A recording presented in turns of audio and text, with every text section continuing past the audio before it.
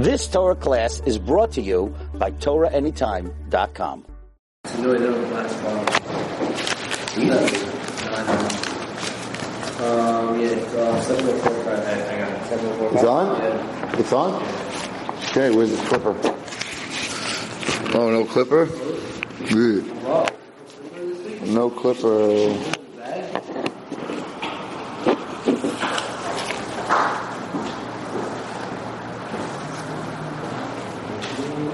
We're going to start. It's on?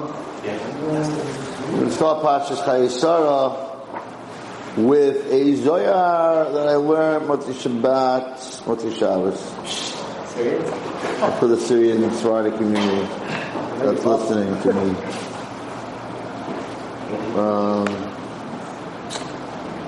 Very eye-opener.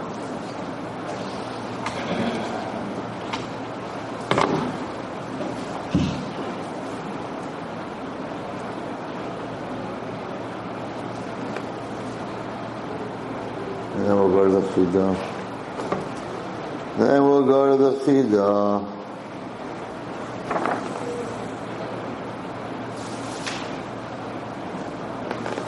Okay, this is what the Zohar says. It's very scary, but it's something that I learned last week. If you want to look it up, it's in the Zohar Vayera Daf Tzadik Tes Amud Beis. It says the following.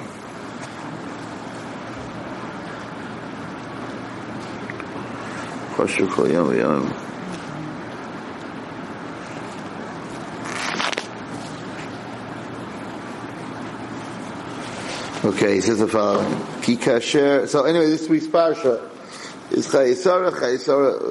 Sarimenu passed away.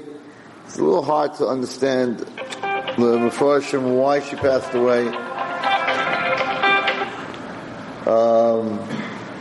Why she passed away.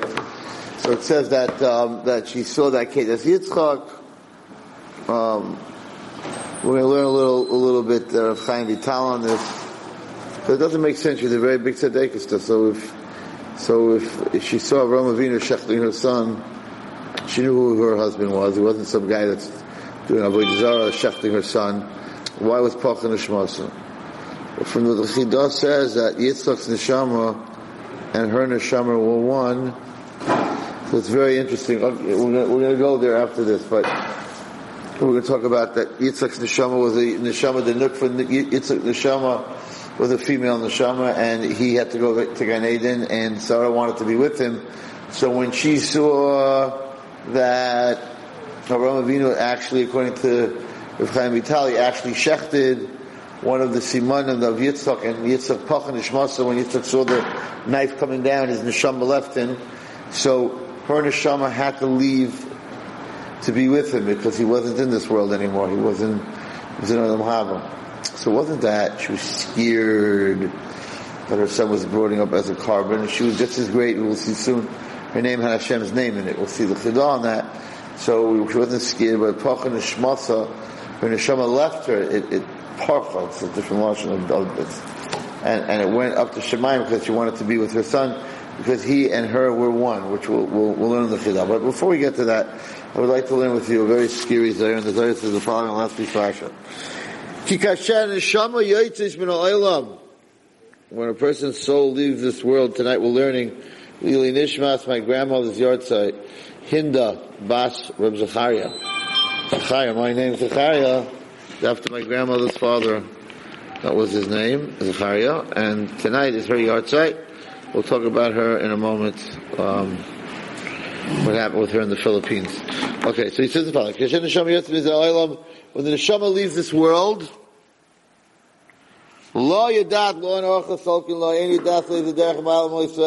the soul doesn't know where it's going. It leaves this world, doesn't know which way it's going to go. Because the way to go to Gan Eden, where the neshamas are the good neshamas are there, right? It's not given the knowledge, it's not given to all the neshamas. The way you live your life in this world, that's the way you're going to live your life in the next world. Marei, come and see, says the Zohar. If a person lives in this world with God, with the Shekhinah, and his tshuka, he always wants to be with Hashem, right? So therefore, when a person dies, when his neshama leaves, whatever you were in this world, you're on the next world. So if in this world your whole life was trying to be close to Hashem, so when a person dies, the neshama goes to be close to Hashem. He follows the way that his neshama was told when he was living in this world. He says, I want to tell you a story. There's a story about Rav Abba in this story.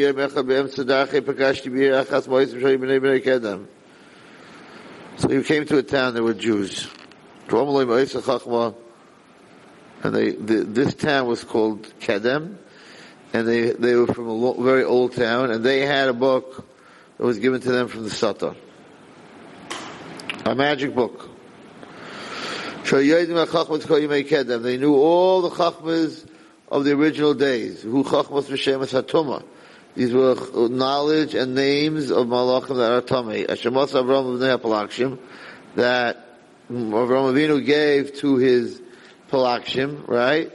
When he sent them Eretz Kedem to the east, the Far East, the Chinese, all that stuff that they know. And he found when he was in this town, Rav Abba, he found the book. They brought him one of the books. In that book of Avodah Zarah it says that whatever you think of in this world, that's what you're going to think of in the next world. Okay? So he told them, stay away from that book.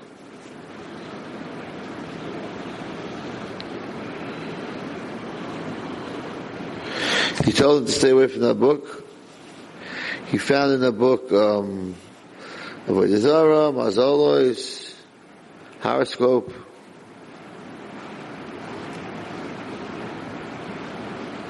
He found the way that was written in that book, how to keep shadim and mazikim, how to give them strength. He says the person who wants to be connected to the Ruach HaKodesh, to the Holy Ruach, the Holy Spirit, Gam Kein Tali B'Maisim, it goes according to your Maisim. Keep a Maisim V'Dibur Ratzon Alev L'Chaven. Okay, that's not the part that I want to tell you.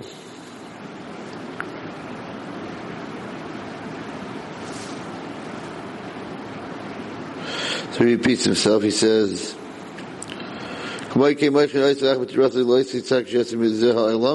after a person dies, they pull him to the side that he was like in this world. Whatever you did in this world, you continue doing there. Okay, no, you're mistabik with Dusha. If in this world he was mistabik with Dusha, then in that world he is. Person who in this world is busy with movies and all the dreck, all the filth, all the dirt in this world. Mistabik with Tumah. You think you can get away from it in the next world? No. In the next world you're going to be connected to that Tumah.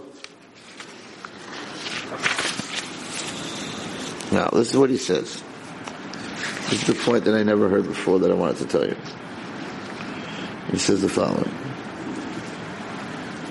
This abid b'mana sham shalom shama kamed kodesh b'chu bin unin she'om alachim. A person who in this world does the right thing, right, and he's close to Hashem in this world, and he does the mitzvahs, Torah mitzvahs, what happens to him to the next world? They take his soul and they put it between the malachim, the angels.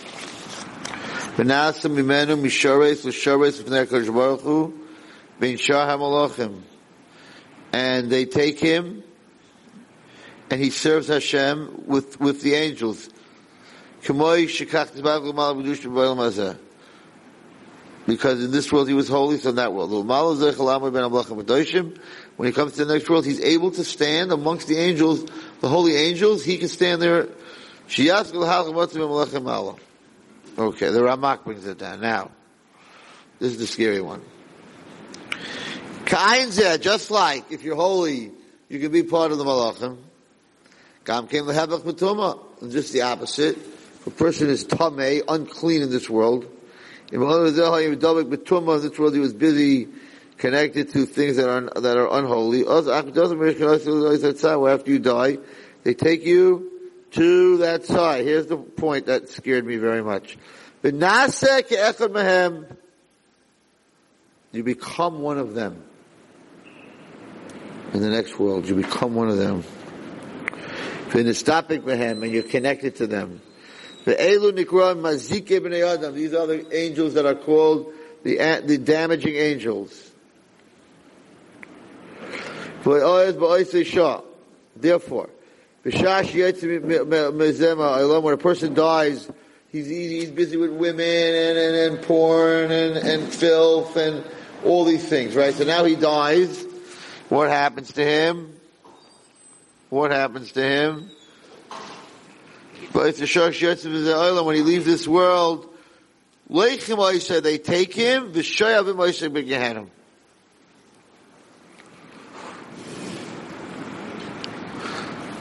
Where in Gehenna do they put him? In the place in the place they judge him in the place where the people are tamei, because they were tamei in this world. Ready? After he's judged, who mistabek behem, he becomes one of them. And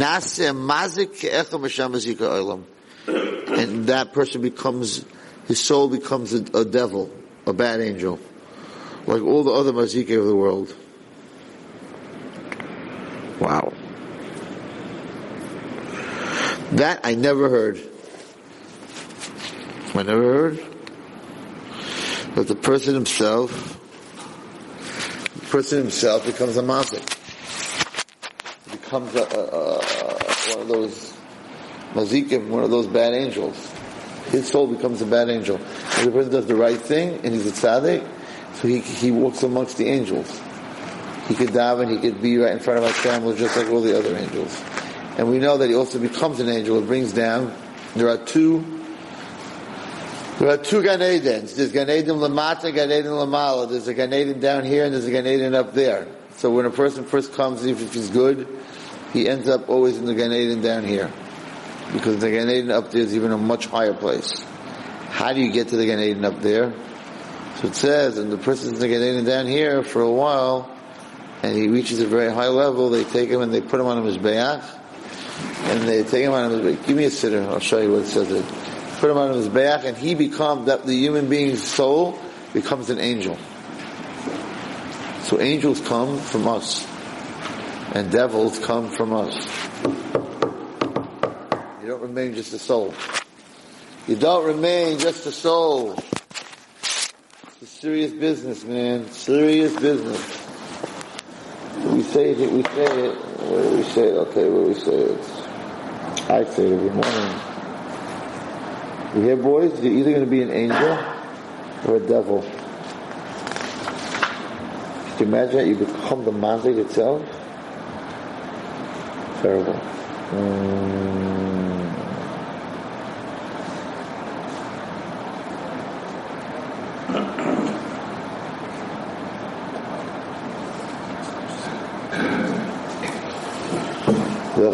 She said,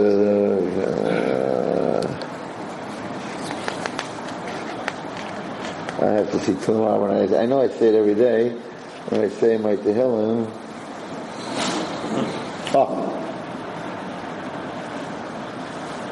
At least I'm malach of ruchas. No. Malachim become spirits. You hear? We become angels if we do the right thing. They put you on a mizbeach. It says they put you on a mizbeach in this world, in the Gan Eden down here, and then the soul goes to Hashem, to the Gan Eden Lamala through that mizbeach, whatever that means. I think the Malach Michal puts you on the mizbeach. I'll find it tomorrow. Through the mizbeach. On the Gan Eden, on the bottom of Gan Eden. to the Mizbeach, and then the soul goes up to Hashem, goes up to the next level. That's the higher level. All right, we'll see tomorrow. I don't want to waste your time over there. So the Zohar says you can become a devil. If you're busy with all this crust of garbage over here, the person always thinks, I'll watch this, I'll watch that, I'll be busy with girls, all this filth, and I'll do tshuva later on. But sometimes you drop dead, you don't have time to do tshuva. And they take that soul and you become an angel, but you become a bad angel. You become one of them. What's bigger, what worse? What could be worse than that? There can't be anything worse than that. What do you do as a bad angel? You go and get other people to do averis. That's what he said. You can become a Meshares with that Kodesh Baruch Hu. You can become one of the malachim that serves Hashem. That's what your neshama can become. Or Chas v'Shalom and Nazim Mazik. Become a Mazik. You are in the next world what you are here. I told you the story many times about that guy who stole, and his father told him where the guy's stuff was, and there was a big tzaddik, and he came to an inn for Shabbos, and he had a lot of jewelry, and he didn't want the guy to steal it from him, so he hid it. And then after Shabbos, he came to get it Sunday morning. It wasn't there anymore. So he knew that the guy stole it. So he said to the guy, "How did you know that I had stuff? How did you know where I hid it?" Because he hid it, but the guy in the back, in those days, used to bury the people in the backyard. So the tzaddik buried it next to the guy's father's grave. He said, this is the guy said, if my father came to me in a dream and he told me that you had diamonds and you buried them here. So the tzaddik said, I understand, he's in the next world, he knows what Geneva is. How could your father who's in the next world come and tell you to steal from me? And the answer was that he said, my father was he was a ganef in this world. So when he came to Shemayim, even though he saw Hashem, he saw Gehenna, he saw everything, he couldn't control himself. You lose your choice. A ganef bleibt a ganef. A person who's a ganef ends up being a ganef. A person who's a lowlife in the next world, he's a lowlife. He sees the right, he sees the truth, but it becomes part of him. He can't help it. He sees the truth, he can't help it. Like a drug addict. Drug addict knows the truth, but he's addicted. If he's addicted, he can't help it. He can't change it. That's what the Zohar said. I never saw that one. I was learning about the Shabbos. I'm like, whoa, that's scary. We don't want to be a mazik. We want to be a malach that serves Hashem. All right. So anyway, so it's my grandmother's yard. So I want to tell you a story about my grandmother. Hinda Bas Zacharia. My grandmother was this tall. She was a little lady. And my mother and my family, my mother's family, when they left Germany to run away from the Nazis, so the Americans didn't let them in. But the Americans had a colony in the Philippines, so they sent the boat to the Philippines. Now, the Philippines is very, very poor people, and they had monsoons, and they didn't have electricity, and very backwards in the 1940s, very backwards country. And they get there. My grandmother was religious, my mother's side, and there was another family, Parashat, famous Dr. Parashat, big breast cancer research doctor. Everyone knows him. So the Parashats are the Holtzers. My mother's name was Holtzer. So when they got there, the Americans were there. But during the war, during Pearl Harbor, so the Japanese took over that whole part of the world, the whole Pacific. So they came and they knocked the Americans out, right? They killed a lot of them. They knocked the Americans out, and MacArthur was one of the big generals, famous said, I'll be back. And so my mother was there when the Americans were there, but then the Americans got wiped out and the Japs were there. The Japanese were there. Now, the Japanese didn't hate Jews. They didn't know what a Jew was. But they hated whites. My mother was a German. My grandmother was a German. They were white. So they didn't have any love for them. And they used to kill, my mother said, like, they have no feelings for life. They used to kill each other. They used to kill themselves, harikari. They take a sword, and kill themselves. So they didn't have a very big reference for life. So they would massacre Filipinos. They would massacre each other, whatever. She saw a lot of death. Anyway, the most famous story is my grandmother, when she was on the Washington Heights Chaver Kadisha till she was 90, and she died when she was about 94. They asked her to leave when she was 90. She was very insulted. She was too old but she was a very big tzaddik. Anyway, so the story goes that she had to go to the mikveh. They don't have a mikveh in the Philippines. In Manila is the capital. They lived in Manila. They don't have a mikveh. So where did you go to the mikveh? In the ocean. But a woman, when she goes to the mikveh, she has to have another woman watch her that her head goes under the water. So she went with Mrs. Hershap, the two of them, the two religious Jews, and they went to the mikveh. We have to go to the mikveh when it's dark. Their mazel, a Japanese sentry, saw them coming out of the water, or whatever. They saw them walking, and it was the middle of the night. Why would two women, white women, be out there? So right away, they're spies, and they're doing the Morse code, flashing to the American boats offshore. Finished. They're done. Have a good day. So they took her. Now you have to remember, my mother speaks German, and my grandmother spoke German, and the Japanese guy spoke Japanese. So he's screaming at them in Japanese, and they're talking back in German. Anyway, he takes them to the captain. His captain caught two spies. The captain spoke Japanese, and they're answering. So finally, the captain takes out these like sticks, the Japs, and he starts to beat my grandmother. Beating her, mama's like beating her, thinking that she was a spy, whatever it is. And every time he would hit her, Mrs. Hershap, the one that was with her, would try to tell him she didn't do anything, whatever it is. Every time she said that, she hit her again. Anyway, my little story short, she really beat up my grandmother very badly. But she didn't kill her. She was a miracle. They were spies on them. And even though they thought they were spies, they were screaming in German, he was screaming in Japanese, and they didn't kill him. They let him go. They said, go home. Beat him up really bad. So my grandmother, I think she died, she was 94. So I remember she told me, she was sick, she said, oh yeah, I should have let him hit me more. I said, you should have let him hit me more, you were wasting up, you should go to the mikveh. So she said, no, every time he hit me, I got another year of life. So if he would hit me more, I would live longer. So it's like... That's what they thought in those days. That's what they thought in those days. Today, what would we think? I go and I do this mitzvah, and look at Hashem gives me for it, I'm off to Derek. Have a good day. I go to the mikvah, I get beat up. Must be, the whole religion is not real. She was just the opposite. Now, why did they let her live? Interesting. Because the only thing that she took out of Germany was a sewing machine. An old sewing machine. She was very good. She used to sew my clothing also. She was a very good sewer.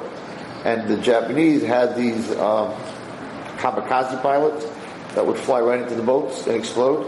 And they wore the rising sun, that whole symbol. So she used to sew their bandanas. So as long as she sewed their bandanas, they let them live. That's how she got through the war. Just thinking that, Hashem sends you the thought to take the sewing machine. So that was my grandmother, Hinda Bat Zachariah. The people from a different day, and she didn't come from such a serious kehillah either. They lived in a little teeny town, Dinkelspiel or something, or whatever. But their Yiddishkeit was them, who they were. So instead of complaining to Hashem, she was like, I wish you would have hit me more. I don't know what you told me that.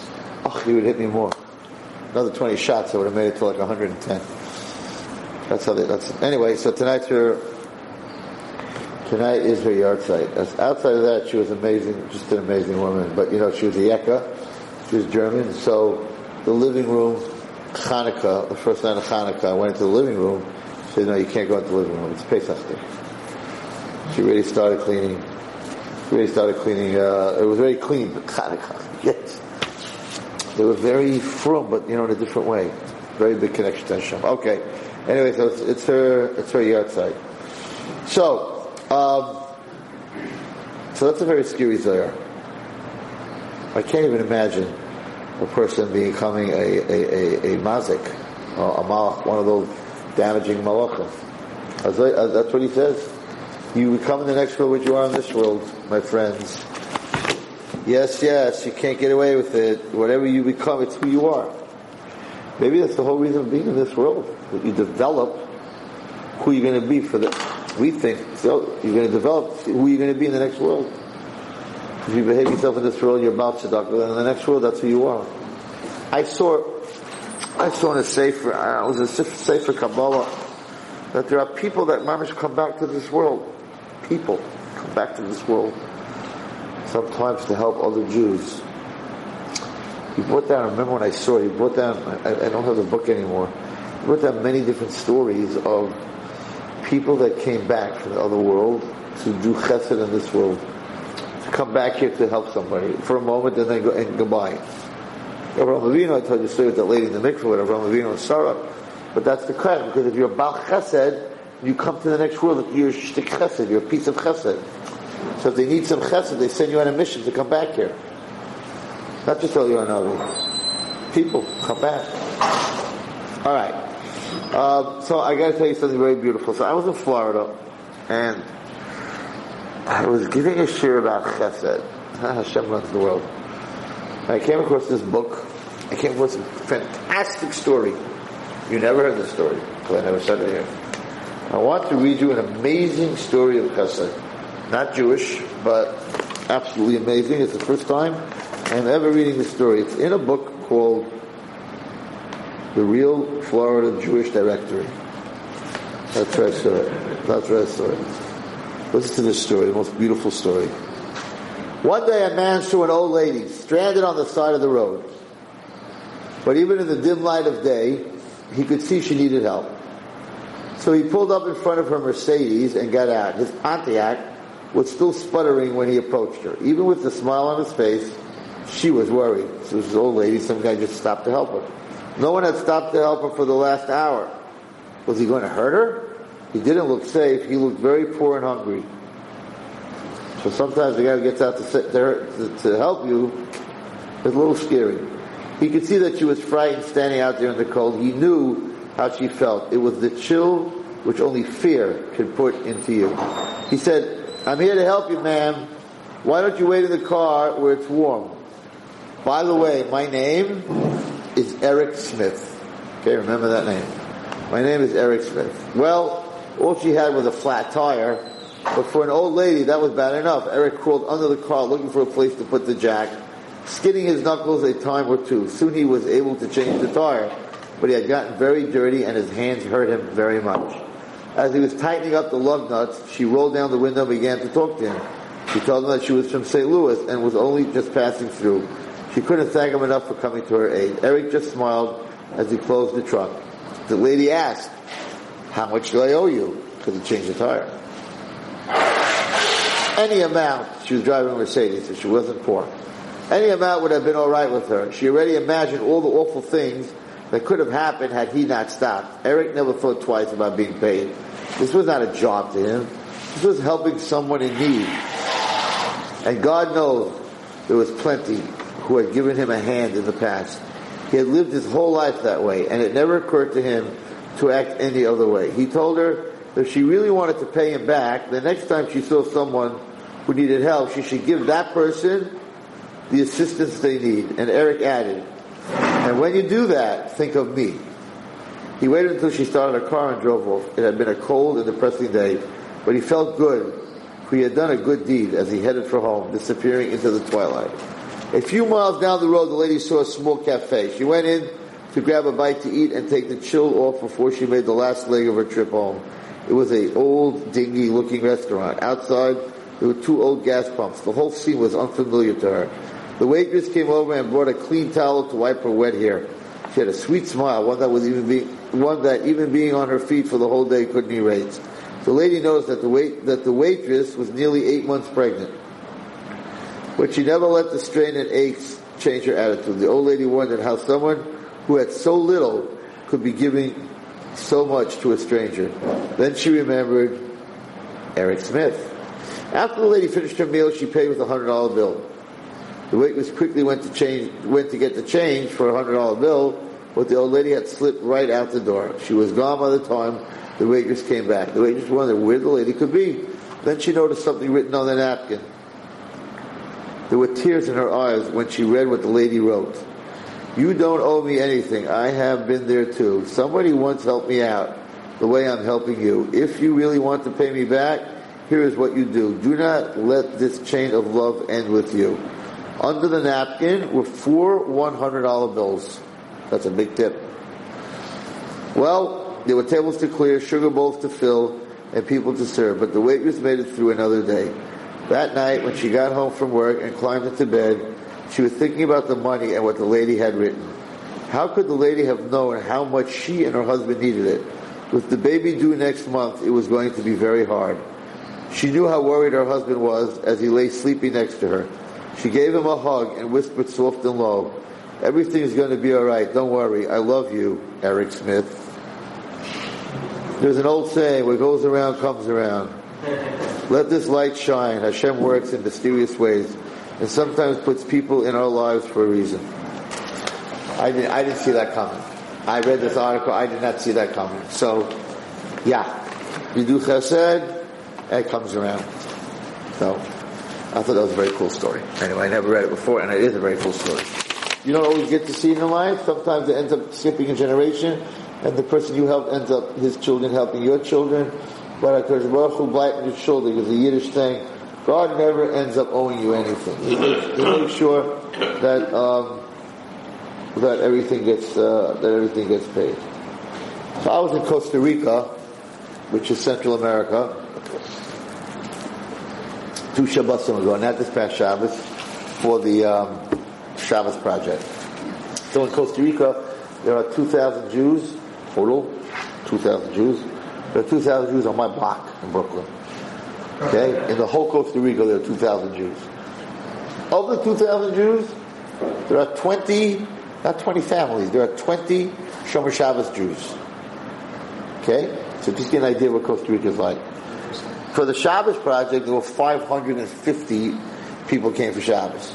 So a quarter of the Jews in Costa Rica were there for Shabbos. Okay? So, I was the scholar in residence, I spoke a few times, whatever. It came up to Shabbos, and we did a thing in someone's house, and this guy walks up to me and says, Rabbi, not religious at all, zero. Rabbi, I have a story for you. You gotta sit down and listen to my story. I'm like, for sure. He goes, I don't know if you tell stories, if you ever repeat stories. I'm like, nah. You'll never hear this story, but once in a while I get around to telling a story. Let me hear what you have to say. He was all excited. He sits down with his wife, not religious, zero religion. I don't know if he knows how to read Hebrew. Okay? Sits down and says, I have to tell you a story. Okay. He says, I travel a lot for business. I'm like, okay. He says, maybe you could give me some Kabbalistic insight into what happened. Okay, everybody, you're not Shomer Shabbos, but Kabbalah, everybody wants Kabbalah. He said, okay, let me hear your story. He says the following. He says, I travel a lot on business. I'm hardly home. Mainly South America, because Costa Rica's like in the middle. He goes to Chile a lot. Chile and Paraguay, wherever. So he said, my wife, so then she chimed in. She said, okay, let me tell you the beginning of the story. She says, we're not religious. We don't keep anything. But all my life, there was something that I wanted, and that was a sukkah. She had this in her head. She wants to a religious person's sukkah, and it was all decorated. She wants a sukkah. She said, so sukkahs this year was Sunday night. Okay? She said, Friday morning she wakes up and she says, I want a sukkah. So she goes to one of the 20 people in Costa Rica who has a sukkah, and she says to her, I want to have a sukkah like you for sukkahs. Do you think I could get? I could get one? It's very late. It's Friday. Sukkahs is Sunday night. So she said, I don't know. I'll try to help you. And to make a long story short, she doesn't tell her husband. She buys all the pieces, whatever she needs, whatever it is, and she puts together the sukkah Sunday, Erev Yontif. Right? But they don't, she got no people to help. They have people that are very cheap over there. They pay $100 a week. That's They make the average Costa Rican makes good job $1,000 a month, $12,000 a year. That's like whoa. Okay, it's a poor country. Anyway, it's a surprise. Okay, so he doesn't keep sukkahs or anything. He's working Sunday, whatever it is. So she sends him Sunday after the sukkah is built. I love you. Look what I did. And there's a picture of the sukkah. And he says, that's our sukkah? And she said, yes. So even though they don't keep anything, that was sukkah. Kosher sukkah. So he tells her, I'm coming home Thursday. That was Sunday. I'm coming home Thursday. He's working. I can't wait to be in our sukkah and to make a blessing in our sukkah. He was very excited. He never had a sukkah. They're married 20 years. They never had a sukkah as kids. And they never had a sukkah married. It was the first sukkah they ever had. Okay, I'm listening to the story. I'm like, okay. He says, now let me tell you what happened. He says, I get on a plane. I get on a plane on Wednesday night, because I want to be back for Thursday, because I want to eat make a blessing in the sukkah. So he says, the guardian angels are always with me my whole life. He says, but I couldn't understand. I come to the plane. It's an hour and a half to take off, right? And they tell me the plane's closed. You're too late. It's too late. Because Argentina to Costa Rica is international. Not the same country. And internationally, you have to be there 2 hours. You're too late. He said, Rabbi, I travel all the time. I'm never there before an hour. They never did this to me before. He says, I want to be home. I got to get home. I want to be in that sukkah. I want to be home. So he says, I didn't understand, so I started fighting with them. And I'm fighting with them, and I'm fighting with them. Finally, the lady says, listen, if you don't have any luggage, we'll let you on the plane. So he says, I have 3 pieces of luggage. Anyway, back and forth, back and forth, back and forth. The last minute, he goes to the top, because he travels a lot with this airline, Copa. And finally, they let him on the plane. Right? He gets on the plane, he goes, where were my guardian angels, that I have to go through all this, whatever it is. He gets on the plane. They're flying. It's Wednesday. Now they're flying from Argentina. There's a stop, and then they switch planes and they fly to Costa Rica. So he says on the leg between Argentina, I guess, or Chile, from Chile to wherever he was going, they're flying and they get hit by lightning. And he says not only do we get hit by lightning, you get lightning in the engine, because planes have like a lightning rod on them. That's what usually gets hit, but they get hit in the engine, he says, and all of a sudden, the plane gets rocked, and it's like orange glow, and the engine's on fire or whatever. He says, and the plane dropped like 10,000 feet. He says, and everyone's crossing themselves and praying to their God, and they're going down. And the pilot regained, the plane started going back up. He said, the pilot never said a word. Stewardess never said, nobody said anything. It was quiet. Nobody explained what happened. He said, we saw it. We got hit by lightning. Okay. He lands, and he lands in that stop. And now he gets onto the next plane. Everyone's shaking. You can imagine everyone's shaking up, throwing up. The thing dropped like 10,000 feet in a second. So he gets onto the next plane, and he's talking to the pilot before they take off, and he tells him, we got hit. The last plane I was on, we got hit in the engine. The guy says, you're very lucky, because many times when you get hit in the engine explodes and you go down. The plane's not supposed to get hit in the engine. It gets hit usually on the head, then it goes into the batteries. But here, it gets hit in the engine. So when it gets hit in the engine, it doesn't go into the batteries, it goes to the engine. He says, guy, you had a miracle. He tells this guy, you had a miracle. This guy's name is Avram. He didn't want me to tell you his last name, whatever. His name is Avram. Anyway, so he said, miracle, an absolute miracle. He says, but you got to. I said, okay, it's a good story. He said, no, you don't understand. So I get home, and my wife says, how you doing? How was your flight? He goes, I'm lucky to be alive. And she says to me, he never talks like that. It's always okay, I slept, But she asked him, what happened? So he said, we got hit by lightning. She said, what time was it that you got hit by lightning? He tells her the time. She says, you're not going to believe it. Today in Costa Rica, somebody died. And we went to the graveyard, and the men, I guess whatever, the men took the body to the grave, and the women stayed behind, and there was a Tehillim. And I was standing there anyway, and I wasn't doing anything. I said, let me say some Tehillim. So I was reading the Tehillim, exactly the time that the plane got hit. So he turns to me and says, you see how powerful Tehillim is?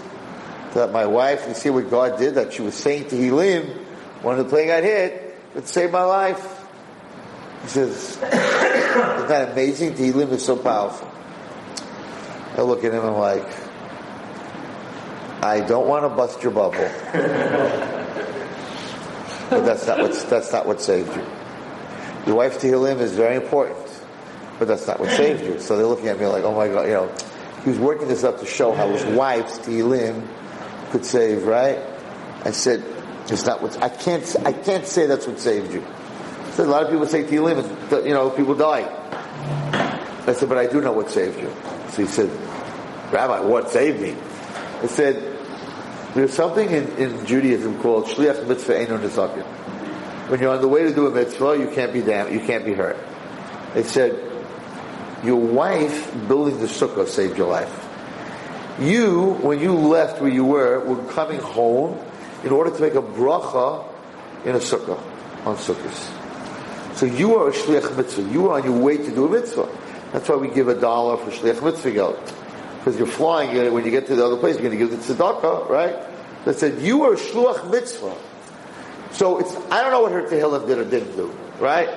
But because you were on a plane going specifically to do the mitzvah of eating in a sukkah on Thursday, nothing could happen to you. I said, that's what saved your life.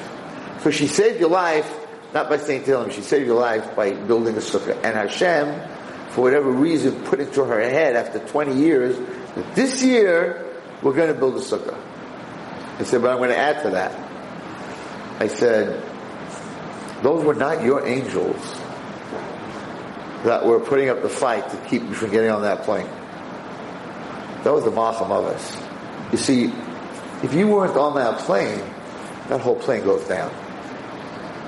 So he had all these souls that he was going to collect, 200 people on a plane or more, and this Jewish guy who's going to do a mitzvah is going to save the whole plane. So he kept putting in you're too late, you have too much luggage, you're overweight. I said, that's who was stopping you from getting on the plane. Because that plane could not crash with you on the plane. You were going to sit in the sukkah and make a bracha. So I said, Al-Achas Kama V'Kama. If Hashem goes through all these different little details to save a Jew who doesn't keep Shabbos, who doesn't keep Torah mitzvahs, who doesn't eat kosher, but because his wife built a sukkah and he's on his way home to eat a sukkah, Hashem saved his life and the whole life of a whole airplane. Imagine a person who does keep Shabbos and does eat kosher and does mitzvahs. Al-Achas Kama V'Kama.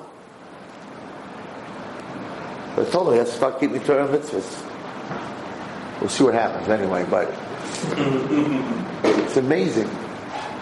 Had she not built that sukkah, he was dead, man. Nothing to talk about. I felt bad I took away the Tehillim thing. He was so excited about her Tehillim, but okay. Shluach mitzvah inu nezaken. That's a fact. What the Tehillim did or didn't do, I couldn't tell that was a fact. But that's a fact. Okay. One other thing I want to talk about, and then we'll take a look at the Schidah. I said the Schidah, I think last year, 2 years ago. The most emails I ever got in my life from a share was from the Schidah about Moshe Rabbeinu being buried in Maras Machpelah. I never in my life got that many emails from big people who heard it, whose Talmidim heard it and said this can't be. So Ray Walson, you made it up because it says no one knows when Moshe Rabbeinu was buried. How could the Chidah say that he's the fifth in the Maras Machpelah? It says Kiras Arba. There's only 4. But I read it from inside. I never got so many emails from big people. And I said, yeah. So I'm going to read that Chidah tonight. But before we do that, I'm going to tell you something that the reason I'm here tonight, I wasn't supposed to be here tonight. I was in Phoenix for 2 days. Yesterday and today I was supposed to be in Phoenix. Actually, Rabbi Ginsburg was supposed to come tonight, but my cousin, Miriam Rosenberg passed away yesterday, so I flew back last night to be here for Levaya today. That's why I'm here tonight. I wasn't supposed to be here tonight. Mitchum, next week we'll be here. So, and you're all invited to come to the Or Yitzchak Shabbaton. So, many Levias, many times I've heard this said, that the person suffered very much, and she did. She had cancer for 3 years, and she suffered very much, and never complained. That she was a Baal Emunah. She had a lot of Emunah in Hashem, right? And therefore, even though she was so sick, and she went, and she was 54 years old, she died at 54 years old, very young. She never complained. She never complained to Hashem. That's a Baal Emunah. And we think that a Baal Emunah is a person that goes through hard times and says, you know what, Gamzul Taiva. There's many different. There's many different levels of Emunah. Gamzul Taiva, which is huge, right? No matter what happens to you, it's for the good. It's still not the highest level. The highest level is it is good. It's not like I missed the plane, but it's for the good. It's probably going to crash.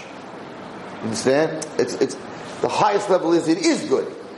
It's not like something bad happened to me, but that bad is really good, right? It's not nothing bad happened to me. That's the highest level. Understand what I'm saying? Nothing bad happened to me. It was bad, but it's for my good. You know what I'm saying? Like getting a needle, it hurts, but it's for my good. The real tzaddik on the high level is not that it's bad and it's bad, gamzul tova, but it's also for my good. It's not even bad. It's the highest level. The story that I said a few years ago. It's a kid who tells his friend that his father and him, he comes to school every day and he says how close his father is to him, how close his father is to him, how close his father is to him. And this one kid finally gets jealous, right? Because he doesn't have a good relationship with his father. He says, I don't believe you. All you do is talk about how your father, he's your buddy, he takes care. I don't believe you. I think your father probably hates you. That's why you talk about it so much. He says, yeah, you want to see? Come to my house, you'll see. So he says, okay, I'm coming to your house. So they go and they come to the house and they're playing ball, whatever it is, and they come inside. And the kid who talks about his father all the time, how close they were, he walks into the house, he's very thirsty, and on the kitchen table is a bottle of water. It looks like water, a bottle, a cup like this of clear water. And he says to his friend, you want a drink? He goes, no, I don't want. So he goes to take the drink, and he picks it up, he's about to drink it, and his father walks in. Right? The father that loved him so much. His father says, oh my God! No way! Whack! Slaps the glass, goes flying against the wall, smatters all over the place. The other kid says, I knew it. Your father abuses you, and that's why you always talk about how good he is. He doesn't even let you have a drink of water. Oh my God, I thought my father was bad. Your father was really bad. And he runs out. And this kid, right, his father never did this to him. He's like in total shock. So he asked his father, Dad, I don't stop. Why would you do that? First of all, you embarrassed me in front of my friend. Why would you do that to me? His father said, I'm really sorry, but the bleach that was underneath the sink was leaking. So your mother put the bleach into a glass, and just then you walked in. That wasn't a glass of water. That was a glass of bleach, Clorox. You would have drank that, a drop, your lips would have been burnt. It would have killed you. So I knew I didn't have a chance to start telling you bleach and talk to you. I had to knock it out of your hands right away because it was already by your mouth. So I had to smack it out of your hands. So that's Gamzul Taiva. You smacked my hand, but it was for my good. But the guy on the highest level, the minute his father slapped his hand, he said, it's not water. Not that he has to ask his father, why'd you do that? He had such a good relationship with his father, the minute his father would never slap my hand with water. Bleach, ammonia, alcohol, rubbing alcohol, whatever that wasn't water. That's the highest level of water. It's not, oh my God, why'd you do that? Why'd you do something bad to me? It must be for my good. It's not even bad, right? So many people who have emunah, so the emunah means that no matter how bad my life is, I believe that Hashem knows what He's doing, right? The more I know, and the more I grow, and the more I learn, the more I know I don't know. That's the truth. As you grow in Kedusha, you realize you know nothing. Whatever you think is nature, whatever you think is normal, you realize nothing is normal. so that you can move, that you can talk, that you can smell, all that stuff, you realize that's not normal. The more you grow, the more you get close to Hashem, the more you know you don't know. Try to follow what I'm saying. The more you know you don't know. Right? You get onto a plane, you don't think about why it flies. It weighs, I don't know how many tons, right, of metal, right? You get on, you sit down. You say, yeah, it flies. The more you start to learn physics and all the intricacies, and there's a million things going on, the wing has to be turned a certain way. The more you realize, I mamish don't know anything about the subject. I got to learn so much. But if you don't learn about anything, if you don't even learn a little bit about the subject, you put on the seatbelt, have a good day. You start learning about aeronautics, planes and aeronautics and all that stuff. You're like, oh my gosh, I don't know so much. You have to study so much. I don't go to medical school, right? I don't study at medical school, but when you start going to medical school, you got to write and read and learn and stay up all night. And then why? Because the more you know, the more you realize there's so much more to the human body than you thought there was. When you start to open the human body and learn about it, you realize. So the more you know about something, the more you realize there's vast amounts that you don't know. If you don't know anything about it, so you don't know anything, right? So I want to say something, because I was sitting by Levaya today, and I want to say something. I think it's harder to realize when things are good that they come from Hashem. In other words, to say, and that's a very high level, to say that someone who's going through pain and someone who's going through hard times accepts it and realizes that everything comes from Hashem. I think harder than that is when someone's not going through pain and that person accepts that it's all coming from Hashem. When a person's doing well, to realize that everything is coming from Hashem, it's much harder. It's much harder than when things are not, when something hurts, it's like, okay, it hurts, it's coming from Hashem, it's a punishment, it's a tikkun, it's a this, it's a that. But when things are good, nobody think about that's coming from Hashem. That I could walk, that I could think, that I could talk, that I could smell. It's nature, that I'm making money. It's coming from the other. I say, why is there only one God in the world? Because nobody else wants to be God. Because what a lousy job. It's the lousiest job in the world. When something goes wrong, everyone blames Hashem. When something goes right, they take credit for themselves. You're making a lot of money? Oh, I'm a good businessman. I did well on my test, I'm very smart. When things are wrong, oh Hashem, why are you doing this to me? Why are you doing this to me? No one ever said, Hashem, why are you doing this to me that I'm making so much money? Why are you doing this to me? Why do I deserve it? When they're losing money, it's like, what did I do wrong? Why are you doing this to me? I give tzedakah. Nobody ever says, and this is my point, and this brings it home. Nobody ever said, I don't understand Hashem. I just made so much money, but I do so many averos. I don't understand. How could that be? Nobody ever talks like that. How can it be that I'm healthy, I have children and I'm married, and I'm making a parnasa, and I was such a malaver as a teenager? How can it be? No, I was like, it's the other way around. I don't understand why everything's going wrong. How could that be? I'm such a good guy. I give tzedakah, I go to minyan, I learn. How can it be? Because I'm having such a hard life. But no one ever says, how can it be that I'm having such a good life? I don't deserve it. That's a different level of emunah.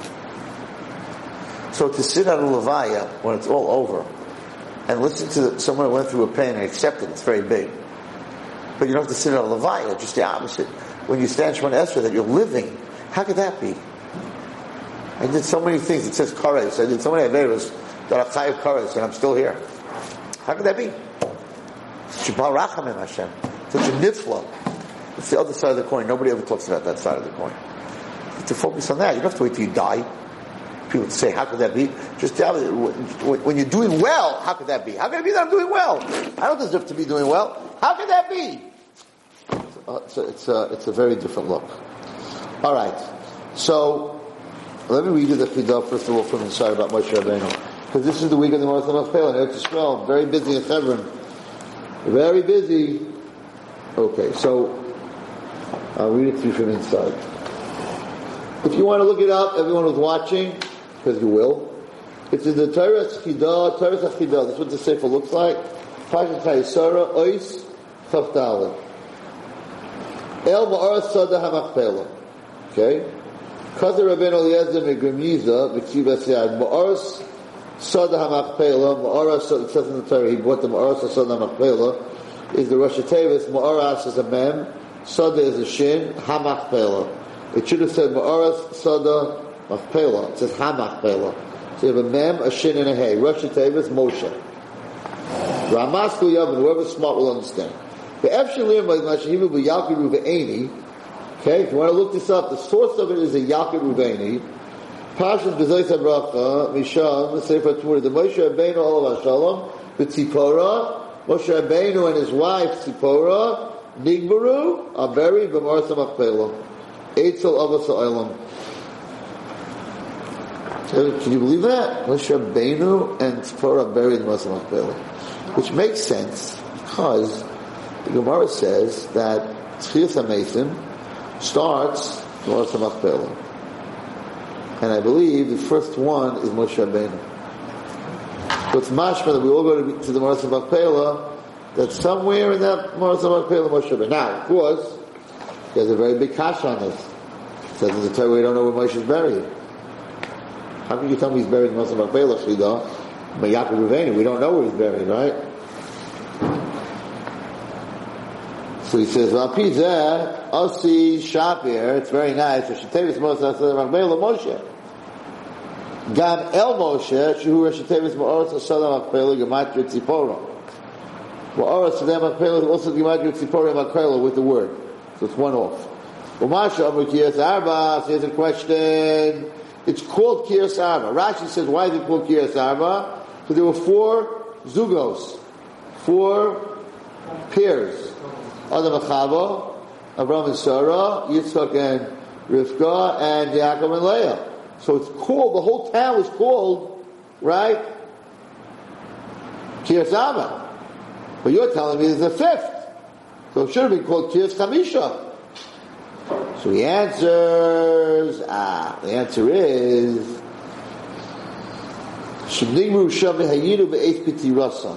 it's called Kiryas Arba because those people were buried there when they died. Abraham was taken straight there, Sarah was taken straight there, Yaakov was taken straight there. He died, they buried him there. Moshe Rabbeinu, of course, was buried in the mountain. Tzipora was buried somewhere else. They were brought there.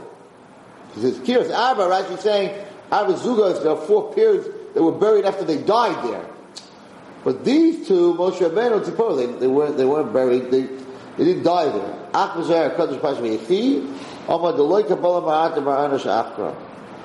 He says, we have a very big question from the Zohar. The Zohar says, the cave would not accept another person to be buried there. So it says on the bottom, there were 5 couples, according to you. Moshe Rabbeinu was buried in Har Nevo. Maybe afterwards, a long time later, he was brought to the Ma'aras HaMachpelah.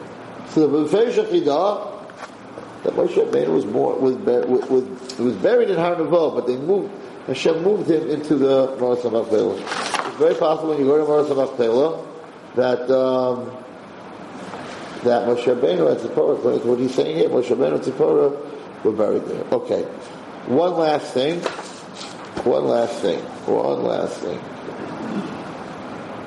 which I think is such a bomb. It's a bomb. He says like this. So we've talked about this many times, and it also answers the question on how could Sarah die by seeing she was greater than Avraham Avinu. So she saw that the Avraham Avinu did it. Didn't bother him. And Sarah made a sword and she died. He says the following.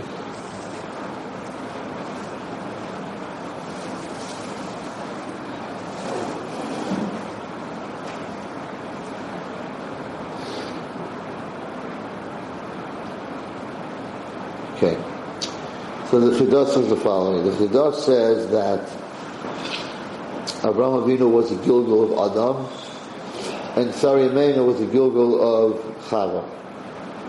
And it says, the night that Avraham and Sarah, he Gilgal Adam and Chava, Avraham and Sarah Gugulim of Adam and Chava. How do you know this? It says, "Vatama served Yisar." In this week's parasha, he Hebron, Rosh Tevis Chava b'nefesh ruach v'neshama.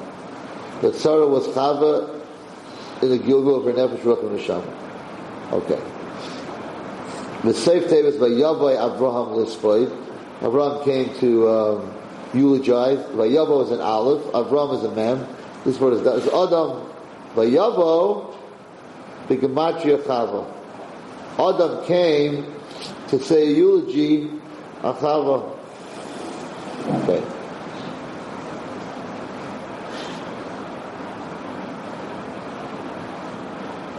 Wow. Psh. It says here that there's a small, we know this is by Yava Avraham Lispa the Sarah, right? So the Chaf is a small Chaf. It always bothered me why it's a small Chaf, because he cried very little, right? Which is not something the Torah should tell us.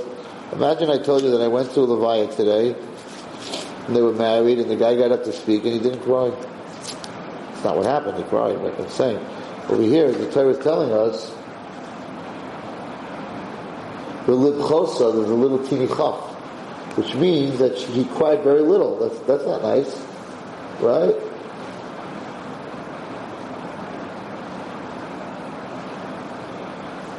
So the Baal Turim says, Kaf Kitana. You ready? Listen to this Baal Turim. Kaf Kitana, the Chaf is small. Why? Shalei Bacha Elamahad, he only cried a little bit.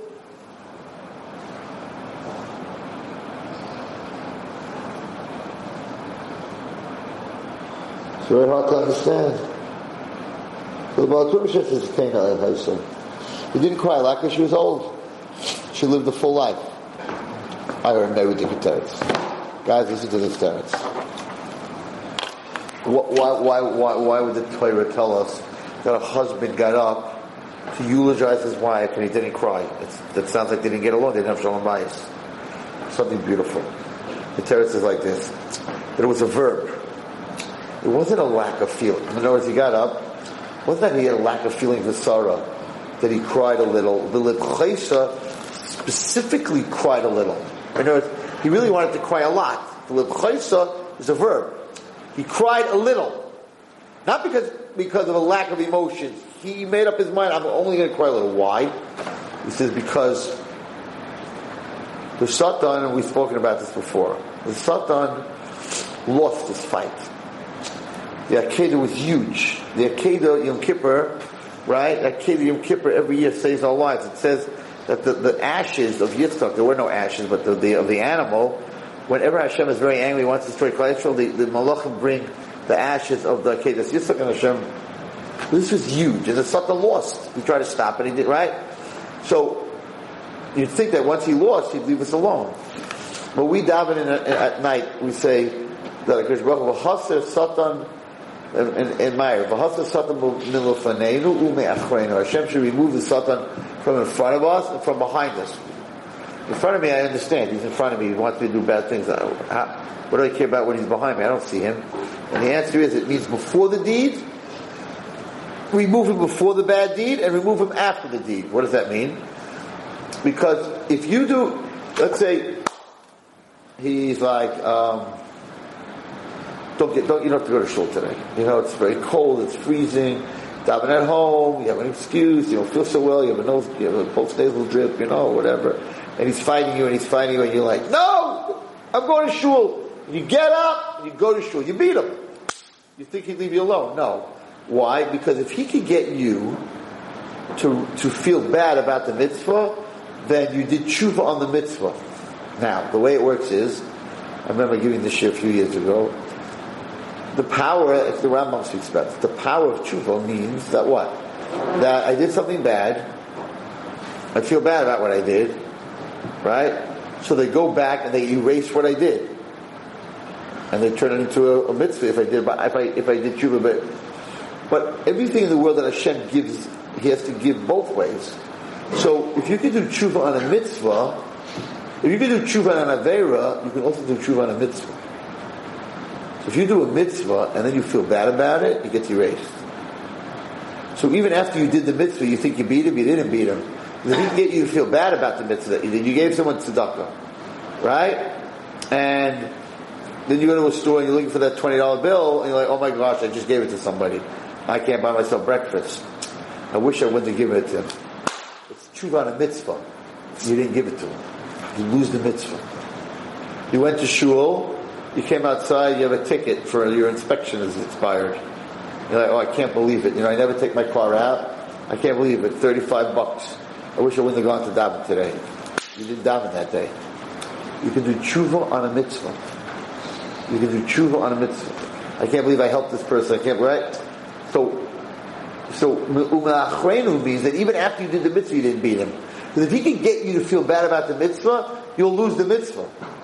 So what happened over here? Avraham Avinu goes and does the biggest mitzvah in the world. He actually is willing to sacrifice his only son. The whole world is schmoozing about it, right? But at the same time that he did this mitzvah, his wife died. So he comes back and everyone's saying to him, Tzadik v'Raloi, look what you did. You did the biggest thing Hashem ever asked you for. How do he reward you? He killed your wife. So Avraham Avinu said, if I'm going to get up there now and do a eulogy and start crying, everyone's going to say, I have charata. That I feel bad that I did the mitzvah. No way. He specifically cried a little bit to show them, I don't have any regrets. Even though my wife died because of it, I don't have any regrets. So the Liv Chaysa was a verb. In other words, he really wanted to cry a lot because he lost Sari Imenu. He said, I'm not going to cry. Just after I'm going to show you all, it doesn't bother me. I accept it. And that's why the chaf is small. And a person has to be very careful in life that you never regret I gave all that money to the yeshiva, and now I don't have money to go, to go on vacation. Then all the money you gave to yeshiva is out the door.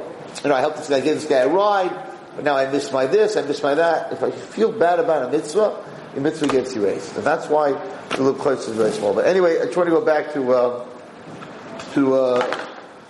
what's it called? So, he says the following. Sorry, Imenu, when she gave birth to Yitzchak, right? Bolo neshama denukva. He got a female neshama. That doesn't mean he was weird. A female neshama means nukva is a female neshama in Kabbalah is a neshama of din. A female neshama is din. A male neshama is rachaman. Okay. So when he was born with the neshama denukva. Before the Akedah, Yitzchak and Sarah were one soul. When his neshama left him because he saw the knife coming down,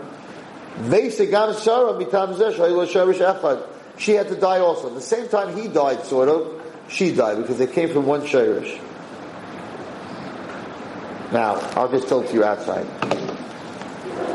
Sarah was a Gil V'chava. Right? Okay, so let me tell you what happened here.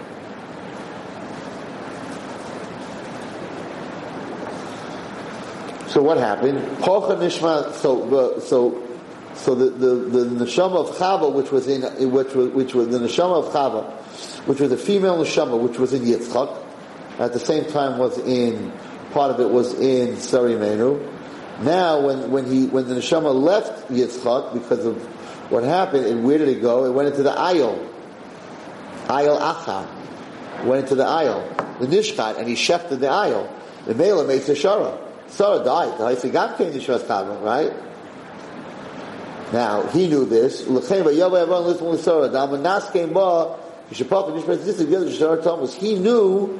that when Yitzchak's neshama left, that Sarah's neshama left also. He knew she died. The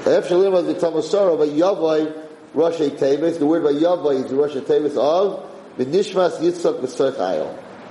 Okay, so the point I want to make is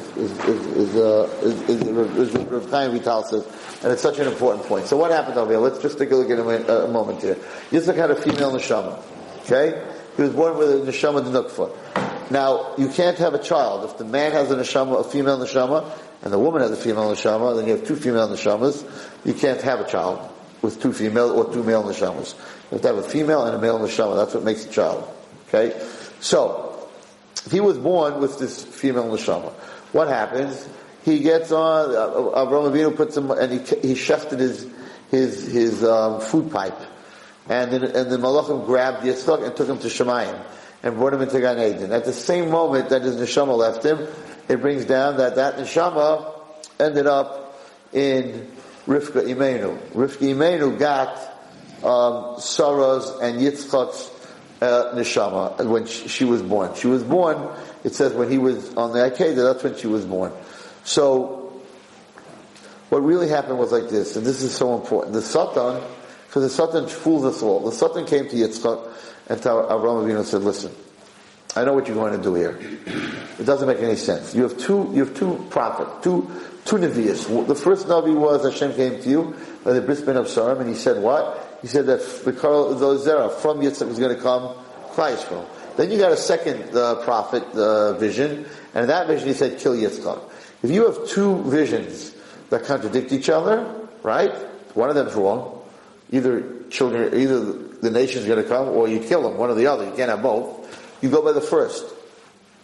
So he said to Avraham Avinu, you have two, you saw Hashem tell you that the Karla that Christ was going to come out of Yitzchak. Now you got a thing to kill Yitzchak. You have to go by the first one. You have to let him live. You can't do the arcade. Then he went to Yitzchak and he went to Avraham and he's tiny. It can't be that Hashem wants you to kill him. It doesn't make any sense. If you kill him, there's no more children.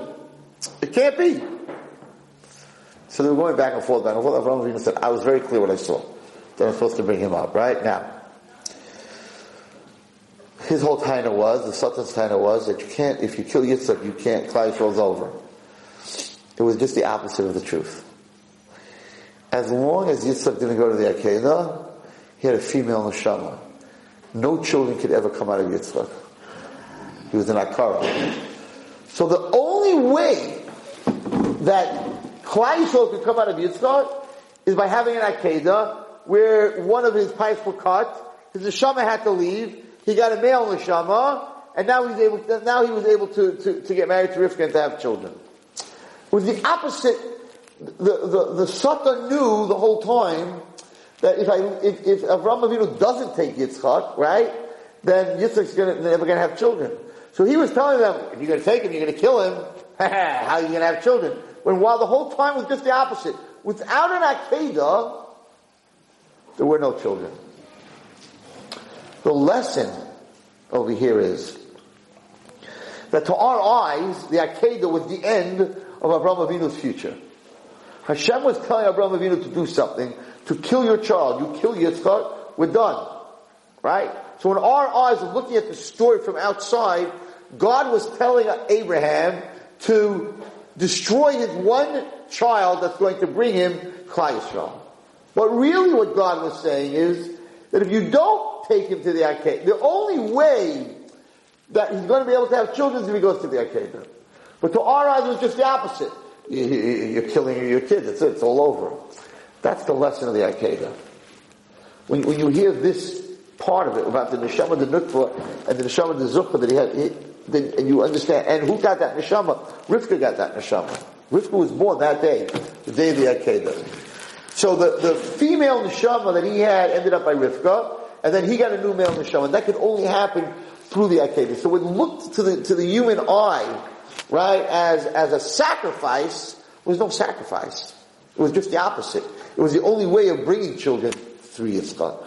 And that's the lesson we have to walk out here, that what you see is not what you get. In fact, that's the title of my speech of the Shabbos. But what you see is not what you get. What you think you see, right? And he's going to kill him, and he's going to kill him. This is just the opposite.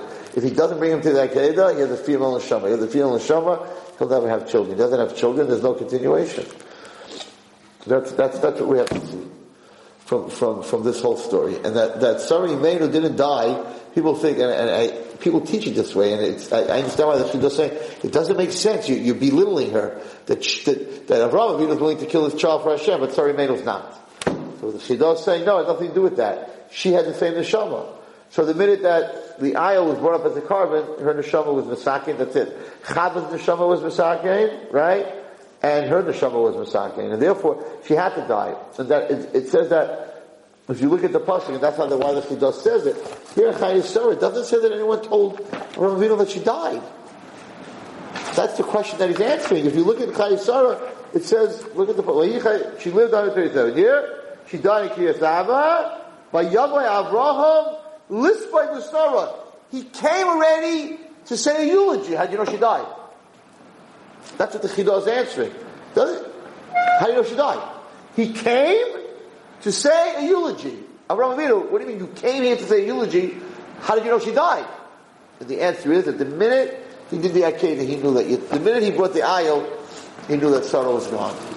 Because Sarah wanted to be in Gan Eden with Yitzchak, and the only way to be in Gan Eden with Yitzchak was to be a soul. And therefore he knew, so he already came to say eulogy. The minute he got off the mountain, he's like, she's not here anymore. And he specifically said a very small one to show that I don't have lachreya, I don't have any regrets. There's no tshuva on my mitzvah. And then he said to the Satan, so therefore the mitzvah lasts. May we all be Zaycha, Shchus HaKedas Yitzchak, to see Mashiach, to hear V'yameinu Amen. You've just experienced another Torah class brought to you by TorahAnytime.com.